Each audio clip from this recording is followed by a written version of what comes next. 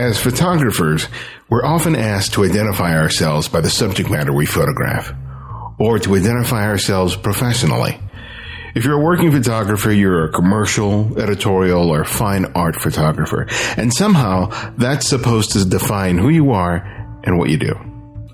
But such labels aren't often accurate or even helpful, as they don't speak to a photographer's vision and body of work.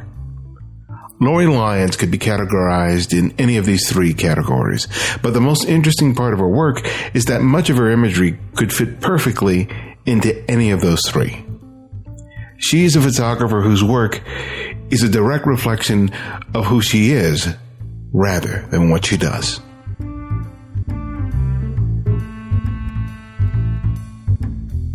Well, Lauri, welcome to the Candid Frame. Thank you. I appreciate it. I'm glad to be here. In doing my research on you, I realized I could talk to you about so much, but we only have about 45 minutes, so I'm going to try and keep it relatively concise. But one of the things that I read that I found really interesting was that you describe your work as a photographer as an adventure.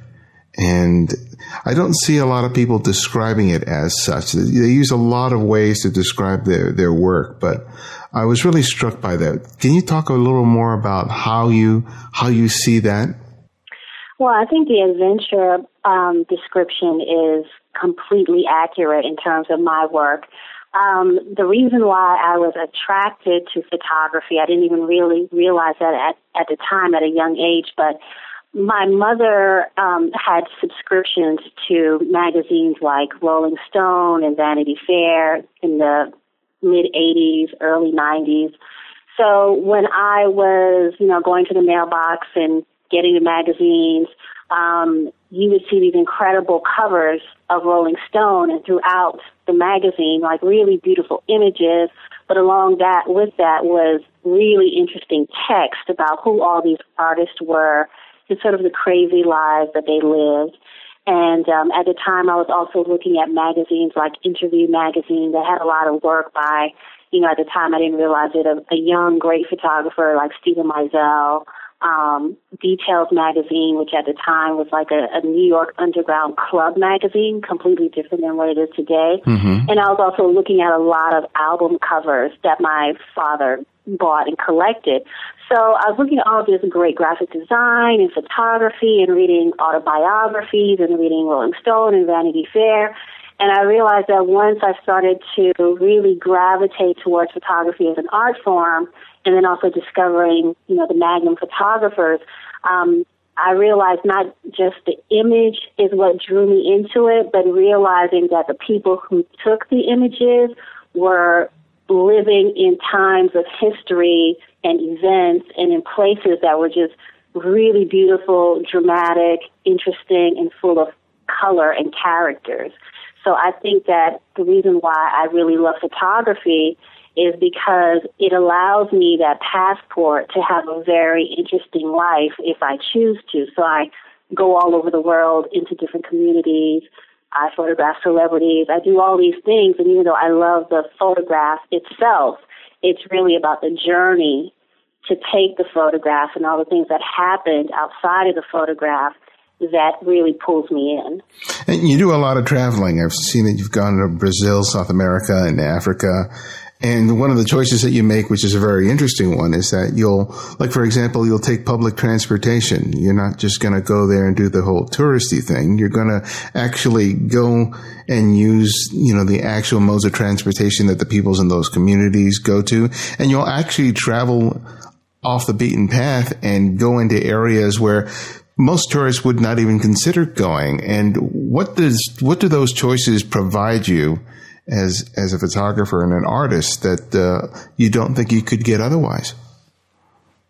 Well, in terms of the transportation mode, I have to travel that way because, like a true New Yorker, I don't know how to drive.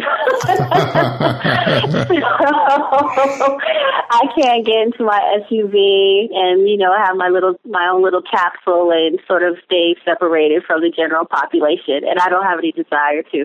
So when I do go to other countries or other cities or states, I use public transportation, and one of the best things about that is that you really get to see the landscape, whether it's rural or urban. You get to see it, smell it, sense it, and that's where you meet all of these other people that live and work and pass through these areas, and you hear the best stories.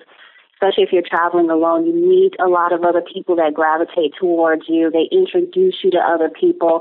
You see the real nooks and crannies and gems that if you're sort of going to the Hilton and you're renting a car, it's just a totally different experience. So when you kind of get like right into the center of like the fabric of those communities, what you're really getting is sort of the heart and soul and the texture of these people's lives and communities. And all of that comes across in the actual photographs that you create and also the writing that you do about these places. It just has a much more tangible texture to it overall. It's great what I see in your flag series, which you did both here in the States and abroad. And you tap into that, not only with the images that you make, but by also soliciting that these people actually write something about the experience. Why don't you tell our listeners who aren't familiar with your flag series what inspired it, what it's about, and tell us a little bit about the process of approaching complete strangers and creating this kind of body of work.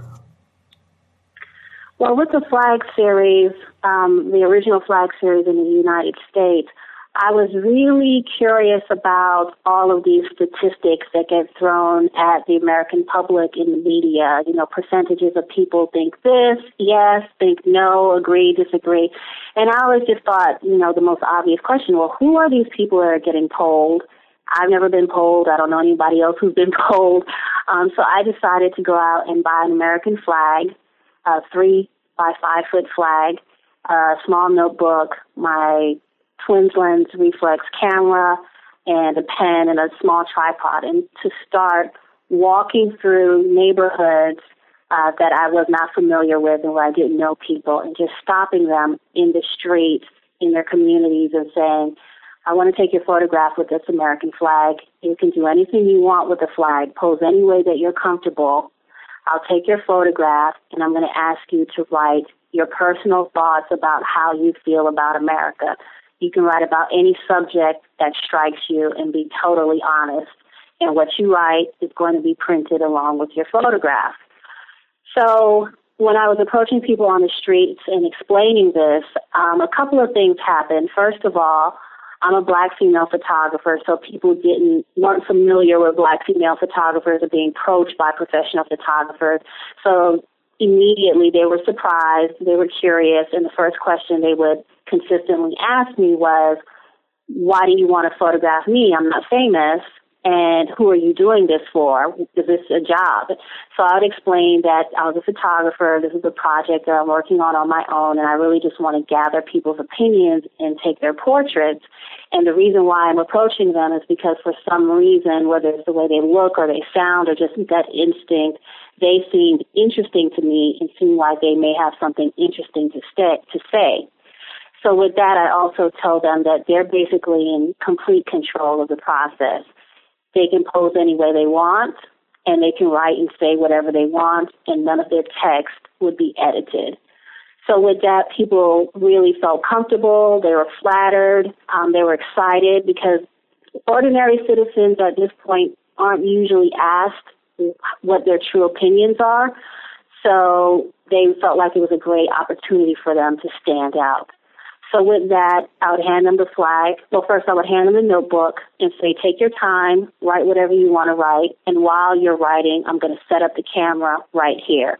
So none of the subjects had to leave their immediate vicinity to be photographed.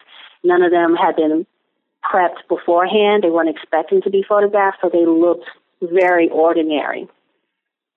So they would finish writing their comments. I would give them the flag. And I would take, maybe about 5 or 6 frames, portraits of them. And that would be pretty much the end of the process. But the point where I realized pretty quickly early in the series that I was onto something more than just a portrait project was when I was in Minnesota and I met this young mother and daughter. The mother looked like she was about 31 and the daughter said she was 13. And I gave them the book to write in, and the daughter was writing, and she said, "Mommy, how do you spell beautiful?" And she looked at her mother, and then her mother looked at me. So I started to spell the word beautiful. So then another second goes by, and the daughter says, "Mommy, how do you spell America?" And the mother looked at me, and I was really a bit surprised, but I spelled America, and the daughter wrote America. And what struck me about that was once the interview was over with them, what blew me away was that both the mother and the daughter were born and raised in the United States. And the daughter was attending school, and neither one of them knew how to spell the name of the country. Mm.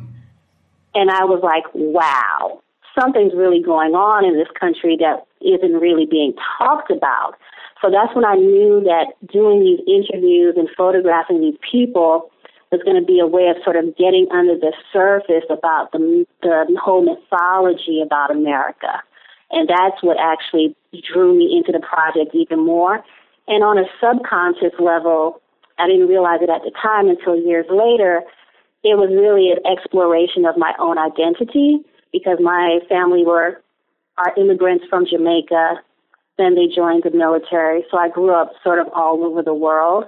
So I think on a subconscious level, I was trying to figure out what America really means and how do I, along with a lot of other people, fit into that idea. Yeah, that's because that was one of the things I wanted to ask you about, because you've said in other interviews that your work, even if it's your commercial advertising work, is a reflection of you. In some way, it's autobiographical, and that project, I think, really kind of speaks to who can claim to be an American, or what is an American, and what do they look like? And I think a lot of people who identify as American citizens often are surrounded by people that are like them, you know, in whatever community or whatever part of the country they're in. And I think that this series really sort of gives a perspective not only of what those people look like, but how they perceive themselves, their country, and specifically the flag.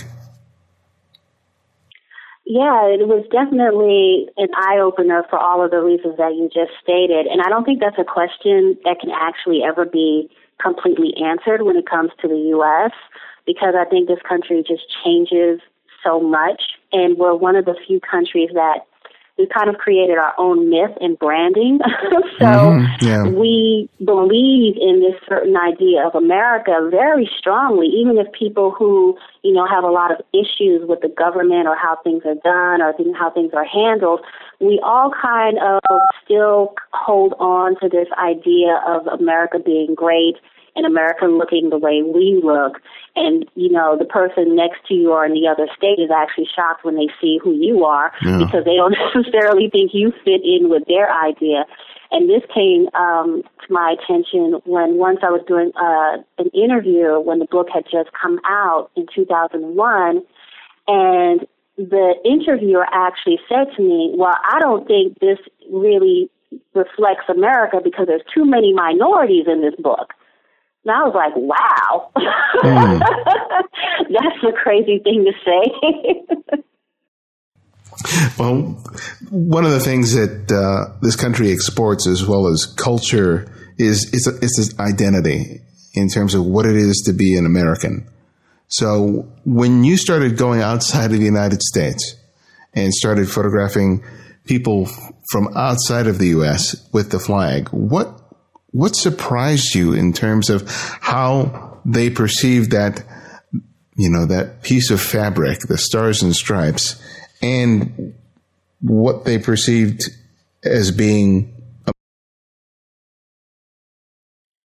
You know, that was an interesting exploration because when I was going to, especially throughout Europe, I realized for the first time when I was a teenager, I lived in Europe, and at that time, in the late 80s, everyone was very happy-go-lucky about America. Everyone loved America. They loved American culture. They loved the movies. They loved everything that we did, basically, for the most part. But when I went back again in 2007, it was really interesting because for the first time being abroad, I could get a real sense of people's feeling of the American flag and what that stands for as sort of overwhelming them and being too present in their life and dominating their own culture. And I got the sense that people wanted to respect America, but they wanted to have their own space so that their culture and their beliefs can be equally as heard and equally as distributed. And some people had real issues with American politics at that time, especially foreign affairs. So it was also a contrast with their mixed feelings about America, mixed with the fact that in Europe in particular, they were starting to grapple with issues that we've been grappling with for a decade, such as nationalism, fundamentalism, the lack of borders and becoming sort of one European mass and sort of losing their individual identities as countries when it came to their money and some of their politics, them dealing with issues about immigration as well. So it was just a time of real sort of change and sort of growing pains between other countries and their feelings about the United States at that time. Mm-hmm. One of the interesting things about that body of work, and I think all your work, is how much of a role the environment plays in the photographs. Even with the portraits, the space that these people are occupying is as important and as revealing as the color of the skin of the subject or the clothes that they're wearing or the shoes that we're wearing. And that seems to pervade all of your work. So can you talk to me about why that is so important to how you see and how you end up photographing? I think when it comes to environment, you're absolutely right. I'm pretty much obsessed with environments as far as photographing people. I somewhat rarely photograph people in studio spaces because I'm just not excited about studio spaces. So I actually always love to be on location, whether it's indoors or outdoors. And when I'm sort of roaming around and meeting these people in their communities, or even if I do a shoot that's a commercial shoot in some sort of environment, there's something that just clicks inside of me where being in a, quote unquote foreign space actually makes sense for me. Visually, my eyes really tune into the physical space, the arrangement of the space, and I can just really instinctively and quickly see where people should be standing or sitting or moving. It just all comes together really quickly for me. And I think maybe a part of that is because growing up, again, my parents were in the military, we moved so often, and we also once we did move somewhere and get settled, we actually traveled a lot. So a lot of my sort of seeing the world has been on the move and constantly being in new locations and having to adapt and sort of become a chameleon on some levels. So I think with the camera, there's an extension of that just seems very natural to me. But on a deeper level, what I love about environments is that, especially when it comes to people's personal environments, the way everyone arranges materials in their space, the way they paint the color of their house, the way they place flowers, framed photographs, their doormats, everything about that, when you see it in a photograph, says so much about who they really are, what their personal convictions are, what their cultural traditions are, what their economic levels are, what their educational levels are. So when I see that surrounding them, to me, that's really pertinent information, is as important as the person themselves. The way people dress themselves that shows so much information about them is the same way they dress their environments and choose their environments. So when I'm taking a portrait of a person, it's not just a portrait of the person themselves. It's them in the environment. It's the whole picture that gives the viewer information and becomes sort of an autobiographical image of these people. Yeah. One of the things you mentioned earlier is that you would approach people and they would see you as a black woman with a camera, and to some extent that they were caught off guard by that. And I'm wondering, how have you seen that as sort of as an advantage to being able to access certain people in certain communities, not only just in the States but abroad, that other people who aren't that would not have access to? Or do you think it's just the nature of your personality and how you approach people that provides you access? I think it's a mixture of both. I think that, me walking around in different environments where people don't know me, and I have my camera around my neck because I always have it out. I don't try to hide who I am. And when I explain to people what I'm doing, why I'm there, it's sort of a novelty to them. I just don't, the person that they're expecting to show up, if someone were to show up, is someone who looks like Anderson Cooper, not me. So that's an asset, because what it does is that it sort of breaks away the barriers, and they want to know who you are, and they want to talk to you, and they want to see your camera. And I think with my personality, I'm very easygoing in general, but one thing that I learned starting out was one of the jobs I had was assisting David Allen Harvey, who is a National Geographic photographer. And just observing him a few times as he worked, one of the things that I immediately learned was how he just knew how to become visible and invisible.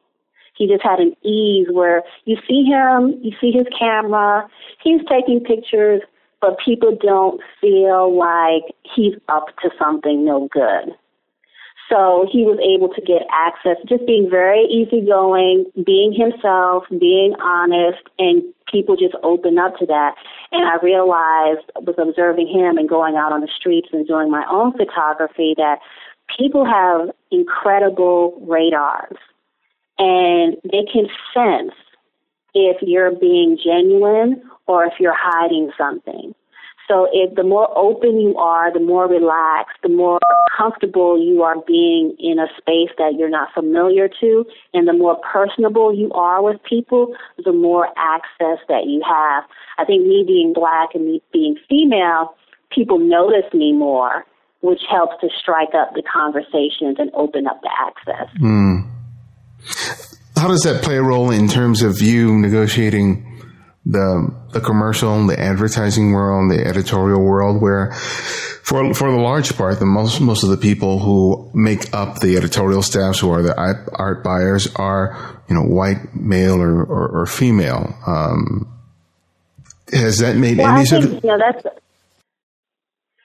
I think that's a great question, because when they hear my name, Lauri Lyons, it's just sort of like a blank name. They can't immediately put an identity, an ethnic identity to that. And when I walked into certain meetings, people are like, oh, hi, and I could tell. They're like, oh, wait, that's you, right? And it's worked in both ways in a very strange way. I've gone into meetings where I could tell people are surprised that I'm black, I'm female, and I took these photographs. But at the same time, I've had a lot of people who are black and Latino or Asian, and they've seen my work, and then when they actually meet me, they're surprised that I'm not white. Mm-hmm. So I just think that, again, I think in people's heads in general, you have that idea of what does a photographer look like. And, what do you see the most often? You see white male photographers. For instance, I did a shoot a couple of months ago with Patti LaBelle, and I went to her home. She knew I was going to come and photograph her, and I'm setting up the equipment, and she's looking at me, and she's looking at me, and she goes, "You're the photographer?" Yeah. And I said, "Yeah, I'm a photographer." And I had to, she knew it was me, and then she goes, wow. She said, it's always some dude. And, she's been photographed for like 40 years. Yeah. Wow. And she's just shocked. She's like, you're the photographer? And it happened again. I went to shoot an image for Fortune Magazine. And I went down to Baltimore to photograph the woman. She's been photographed 10 million times. And I showed up, and she just could not believe I was a photographer. She was surprised in a great way. Like, she was ecstatic, but she was shocked. She was like, you're the photographer for Fortune Magazine?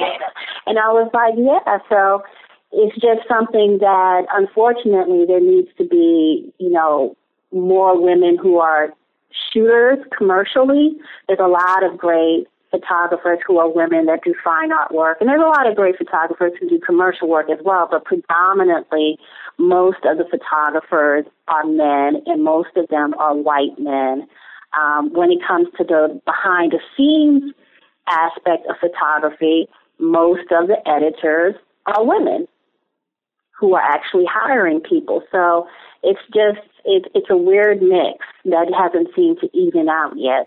Yeah, because it's really strange, because when you think about the photo schools that are out there that are, putting out a lot of the aspiring pro photographers, over half of those schools now are made up of women.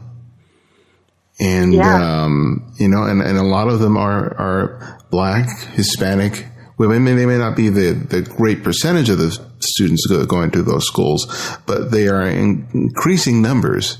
And like you said, it'll be very interesting to see how things take shape on both sides of the editorial table or the commercial table, because I think that there's something to be said for having that kind of diversity, not just in terms of the people who are making the photographs, but in the photographs themselves. I think there's something to be said that those experiences will bring something different to the table. And I think a lot of people want something different, particularly the art buyers. They always say they're always looking for something different.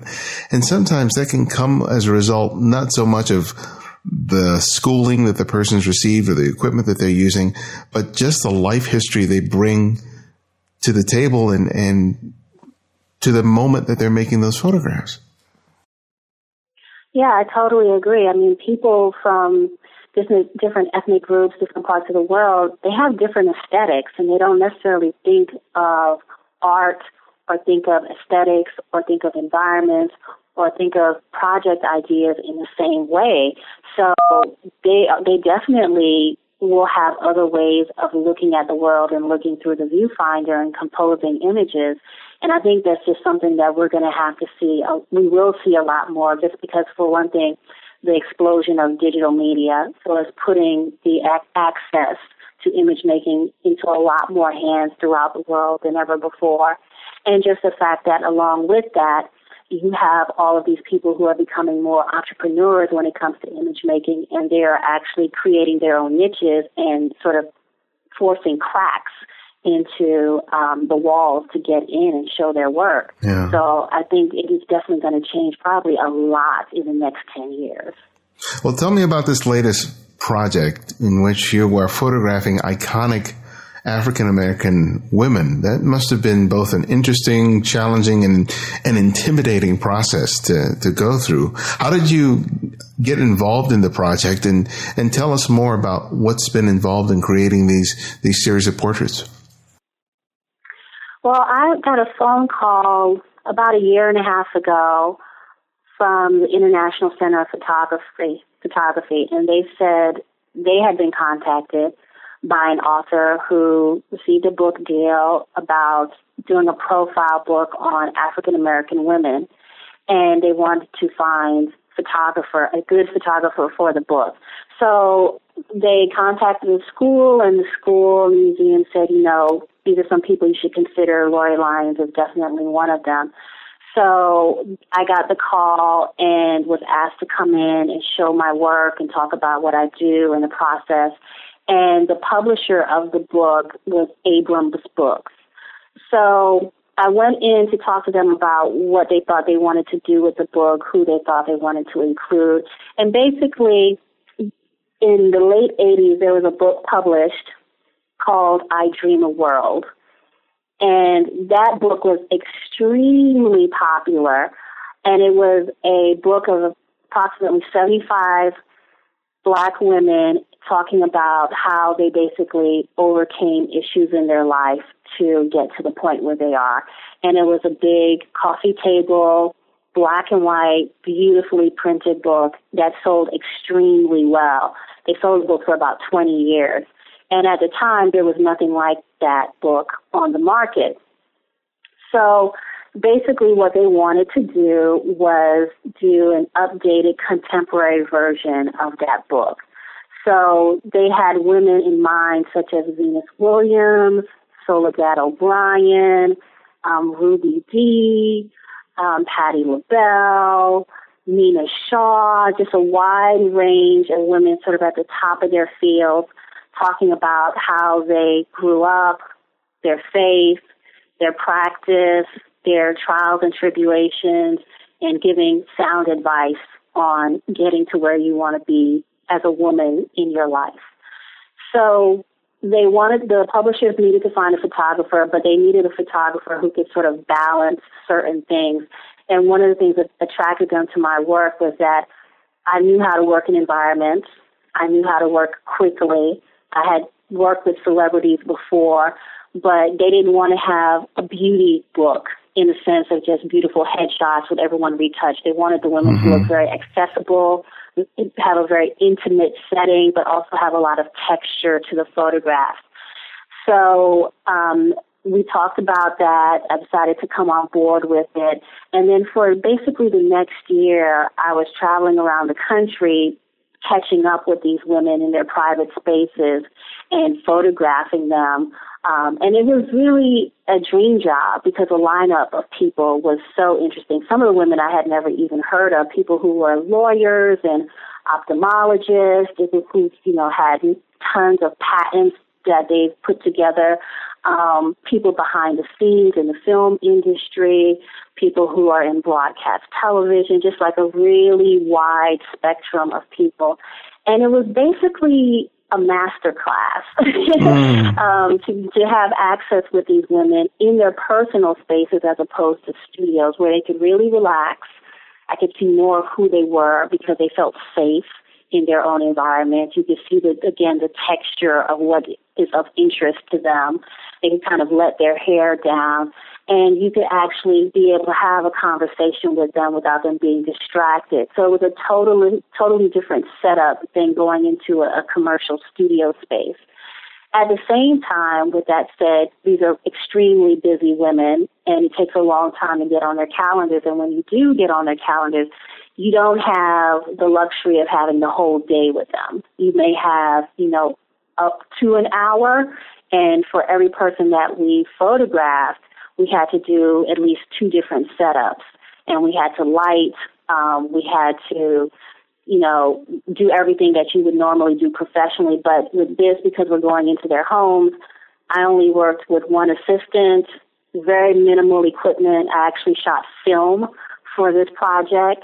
So a lot of them were really intrigued by, me using a film camera. Some of them haven't seen a film camera in years. They haven't seen Polaroid in years.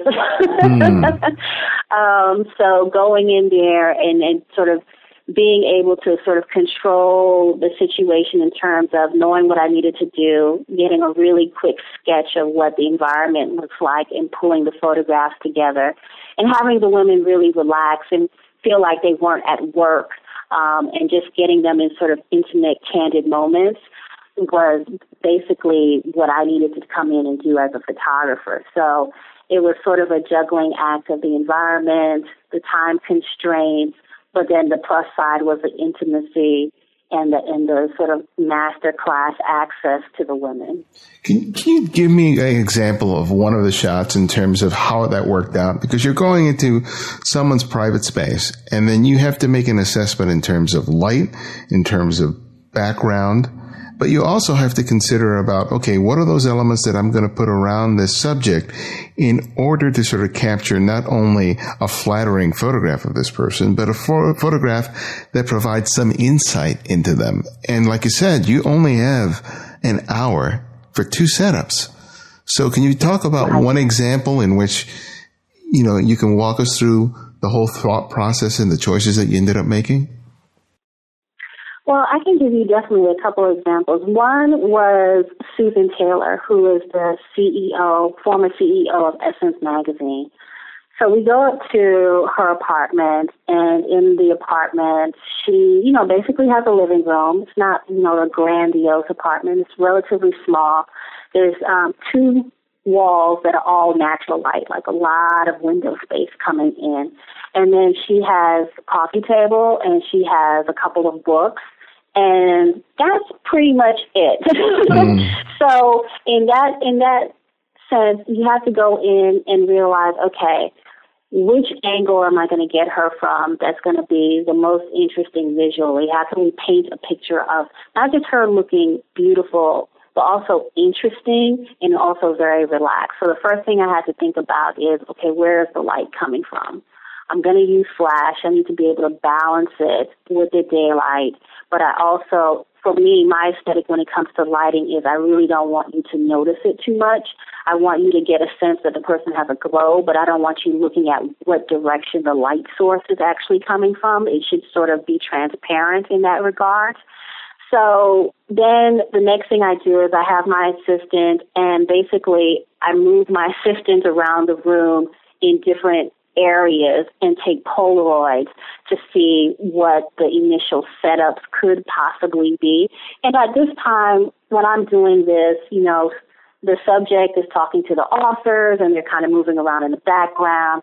And you really have to manage to location scout within the space, feel confident about the part of the space that you're going to use, figure out how to light it very quickly, very minimally, and give everyone else in the room the impression that you just absolutely know what you're doing. Everything's working out exactly the way you want it to, and everything is going to be great because they want to feel like you're on top of everything and all they have to do is basically show up in your scene. So one of the things that I did was I had Susan sit on the couch and really just spread out. She's very tall and slender, so I wanted to get her sort of length and line, sort of as a dancer's line would be. So have her spread out, sort of look in other directions of the room so she's not necessarily always frontal towards me. And then on her coffee table, there was a great space that was a negative space where you could see her reflection of her face in the coffee table. So I knew looking at that, I wanted to set that whole scene up where you see her sort of reflecting off to the side as if she's thinking about something, but you see her reflection coming into the coffee table glass, so it gives a mirrored effect. And then she has a beautiful painting in her living room that is directly above her. So it all kind of comes together as sort of her being a painting in itself with that reflective quality in glass. Yeah. Well, you photograph people with, you have an hour in this particular case or around that, but you also make photographs of perfect strangers, and you have not hours, you have just maybe minutes, if not just seconds. So which one is more of a challenge? Is it the photograph like this where you have, the pressure of having to deliver a product, or is it the challenge of being able to get a really good portrait with only a modest amount of time interacting with someone and literally maybe just seconds to make a photograph? I think the challenge is, and the best training is to be able to get a strong portrait within just a couple of minutes or a couple of seconds. Because when you go through that process over and over again, shooting on the street especially, your eye gets attuned very quickly to what seems like a good symmetrical composition for you. And then you also, in that couple of minutes, couple of seconds, you have to get the person to relax. You have to get them to sort of pay attention. You have to be on top of how your equipment is going to work. And you have to learn how to trust yourself when your instinct tells you you need to move half an inch to the right. and take this shot and just get it and then move it like this to the left and stoop down and take it. So if you're doing that in repetition over and over and over again, sort of on the job, on the spot training, I think that is actually the challenge, and it actually prepared me to be able to go and photograph people and do 2 shots in an hour. If I hadn't had that sort of street photography background, I think it would be a lot more difficult to go into a commercial setting and be able to pull all of those elements together in a very short amount of time, and especially working with people who have been in the profession for decades. I think that sort of on-the-street training keeps your nerves calm so you know you can actually get this done and do it well very quickly. Yeah. Well, talk to us about your choice to use film. I mean, you've used it for a variety of different projects, and what's the appeal there? Is it just the way that film looks as opposed to digital, or does it influence your whole process when you're shooting? Is that why you prefer to use it sometimes? I think it influences the process as I'm shooting it is the answer, because there's something about, for me, film cameras where I feel like I am actually photographing. I'm connected to the camera. I like the physicality of loading the film, looking through the viewfinder, focusing the camera. I like the sound that the shutter makes. I like having the feel of the film winding to the next frame. That's how I started with photography, and I guess it just made a very strong impression of me. I feel like I'm more connected to the moment of clicking the shutter when I'm using a film camera as opposed to working strictly digital. So I guess it's just sort of, for me, the way I started is the way that kind of still pulls me towards the film camera. As far as post-production, my post-production is all digital. So what I've done is, like for the inspiration book and for the flag books, I shoot film, medium format, and then I do high-res Imicon scans of the negatives, and then I digitally print the images. And I find that when you shoot film and then you print it digitally, it's this really beautiful mixture of the two mediums that gives a very rich final product. You have the luminosity of the film, but then you also have the control and detail of the digital printing to enhance that image. So I love that. But realistically, I have to move more towards digital shooting because the turnaround time and the post-production for the scanning and the spotting and all of that is just very time-consuming. So I have to experiment with cameras like the Mamiya cameras that I like a lot to find something that feels like a film camera, but I'm actually shooting digitally. You know, one of the fascinating things about your career is that you're into editorial, you're into commercial advertising work, you're into fine art. And as any photographer will tell you, just marketing yourself for just one of them can be a full-time job. But it seems like you have your hands in all three of those arenas. And my question to you is, how do you find the time? How does that happen for you? Because, is it just luck? Is it, what is it that you're doing that allows you to be able to, delve in all three arenas with such success? I think it's really just me being truly interested in all three arenas. I know that I made a conscious choice at the very beginning of my career, I think even before I really even had a career, when I was a student, is that I wanted to be involved in the field of photography, not just shooting.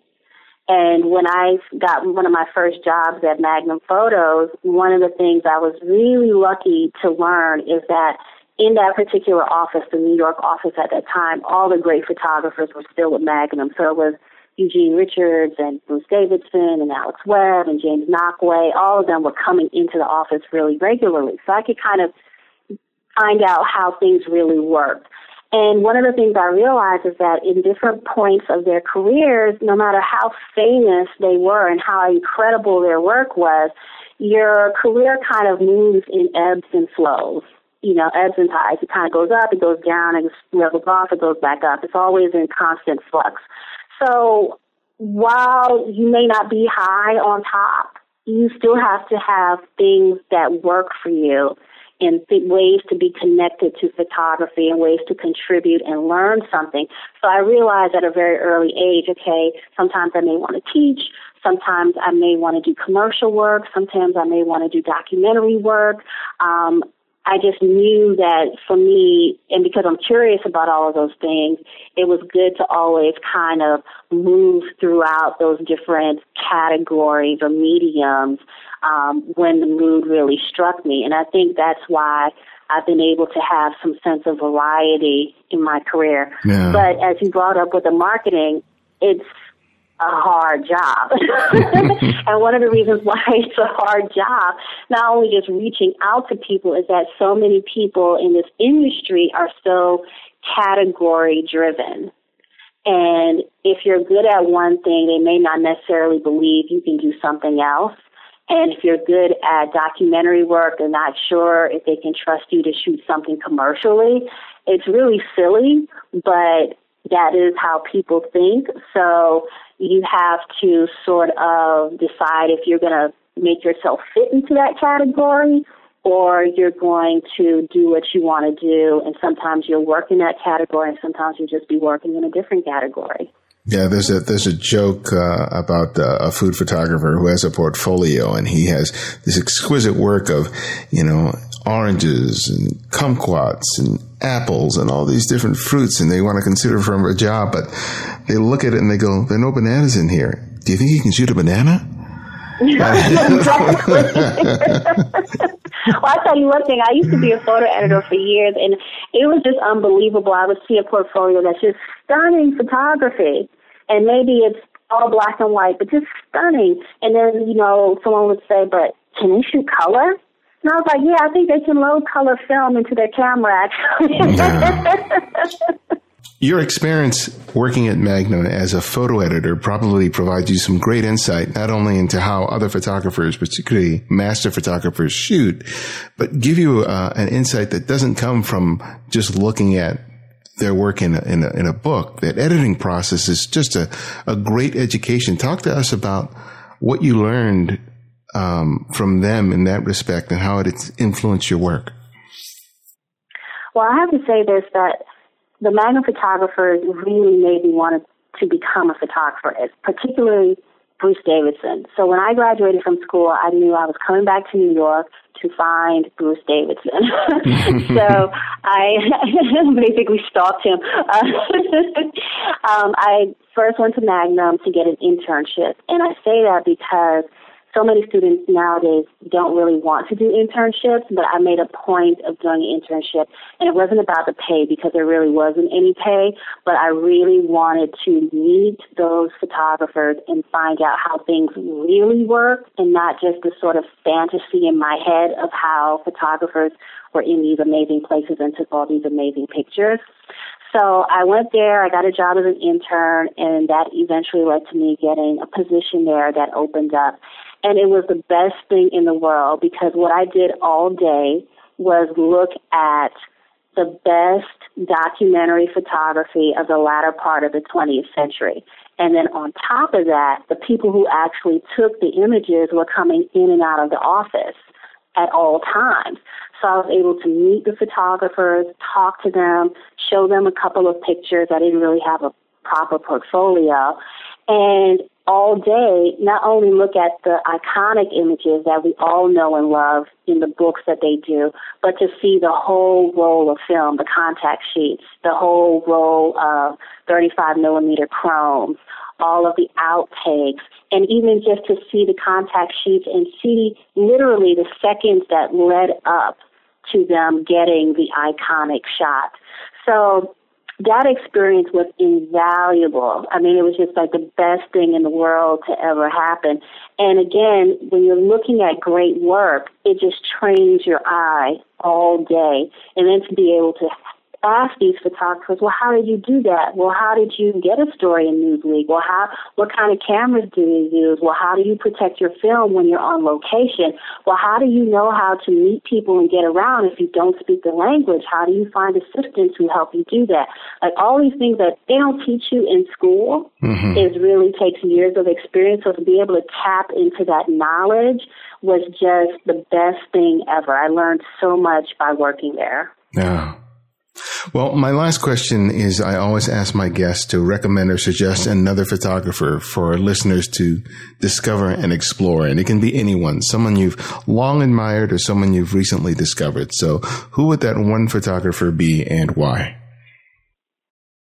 I think someone somewhat recently discovered in the last couple of years is a photographer named Ernesto Bazan, who is just a brilliant photographer. He's pretty well established, but he was relatively new to me.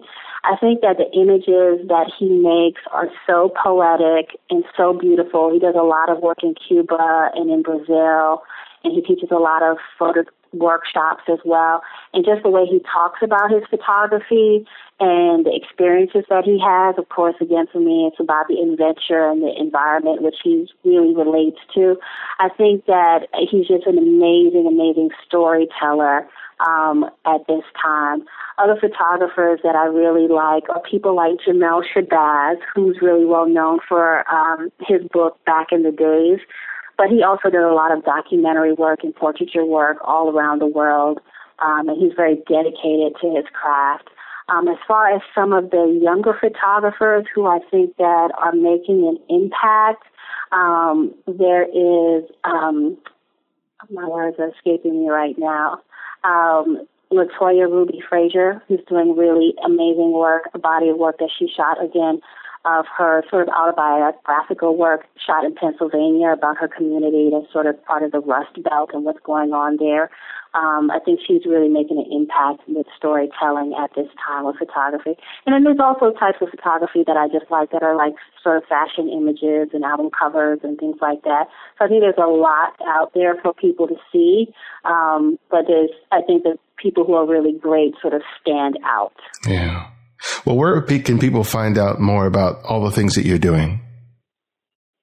You can check my website, which is laurilyons.com, and that will have some updated information and images and video and my blog, and also my online travel publication, which is called Nomads Magazine.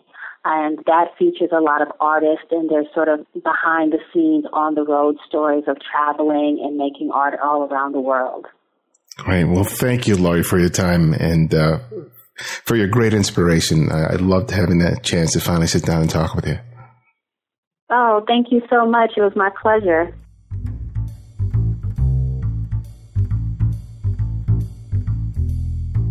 The Candid Frame is supported by donations from people just like you. You can help support the work we do here by visiting the website at thecandidframe.com and contributing using PayPal. You can also support the show by writing a review in the iTunes Music Store or by adding a link to the podcast on your website or blog. The editor for this show is Martin Taylor, who you can find at theothermartintaylor.com. Music is by Kevin MacLeod, and this is Ibadian X, and this is The Candid Frame.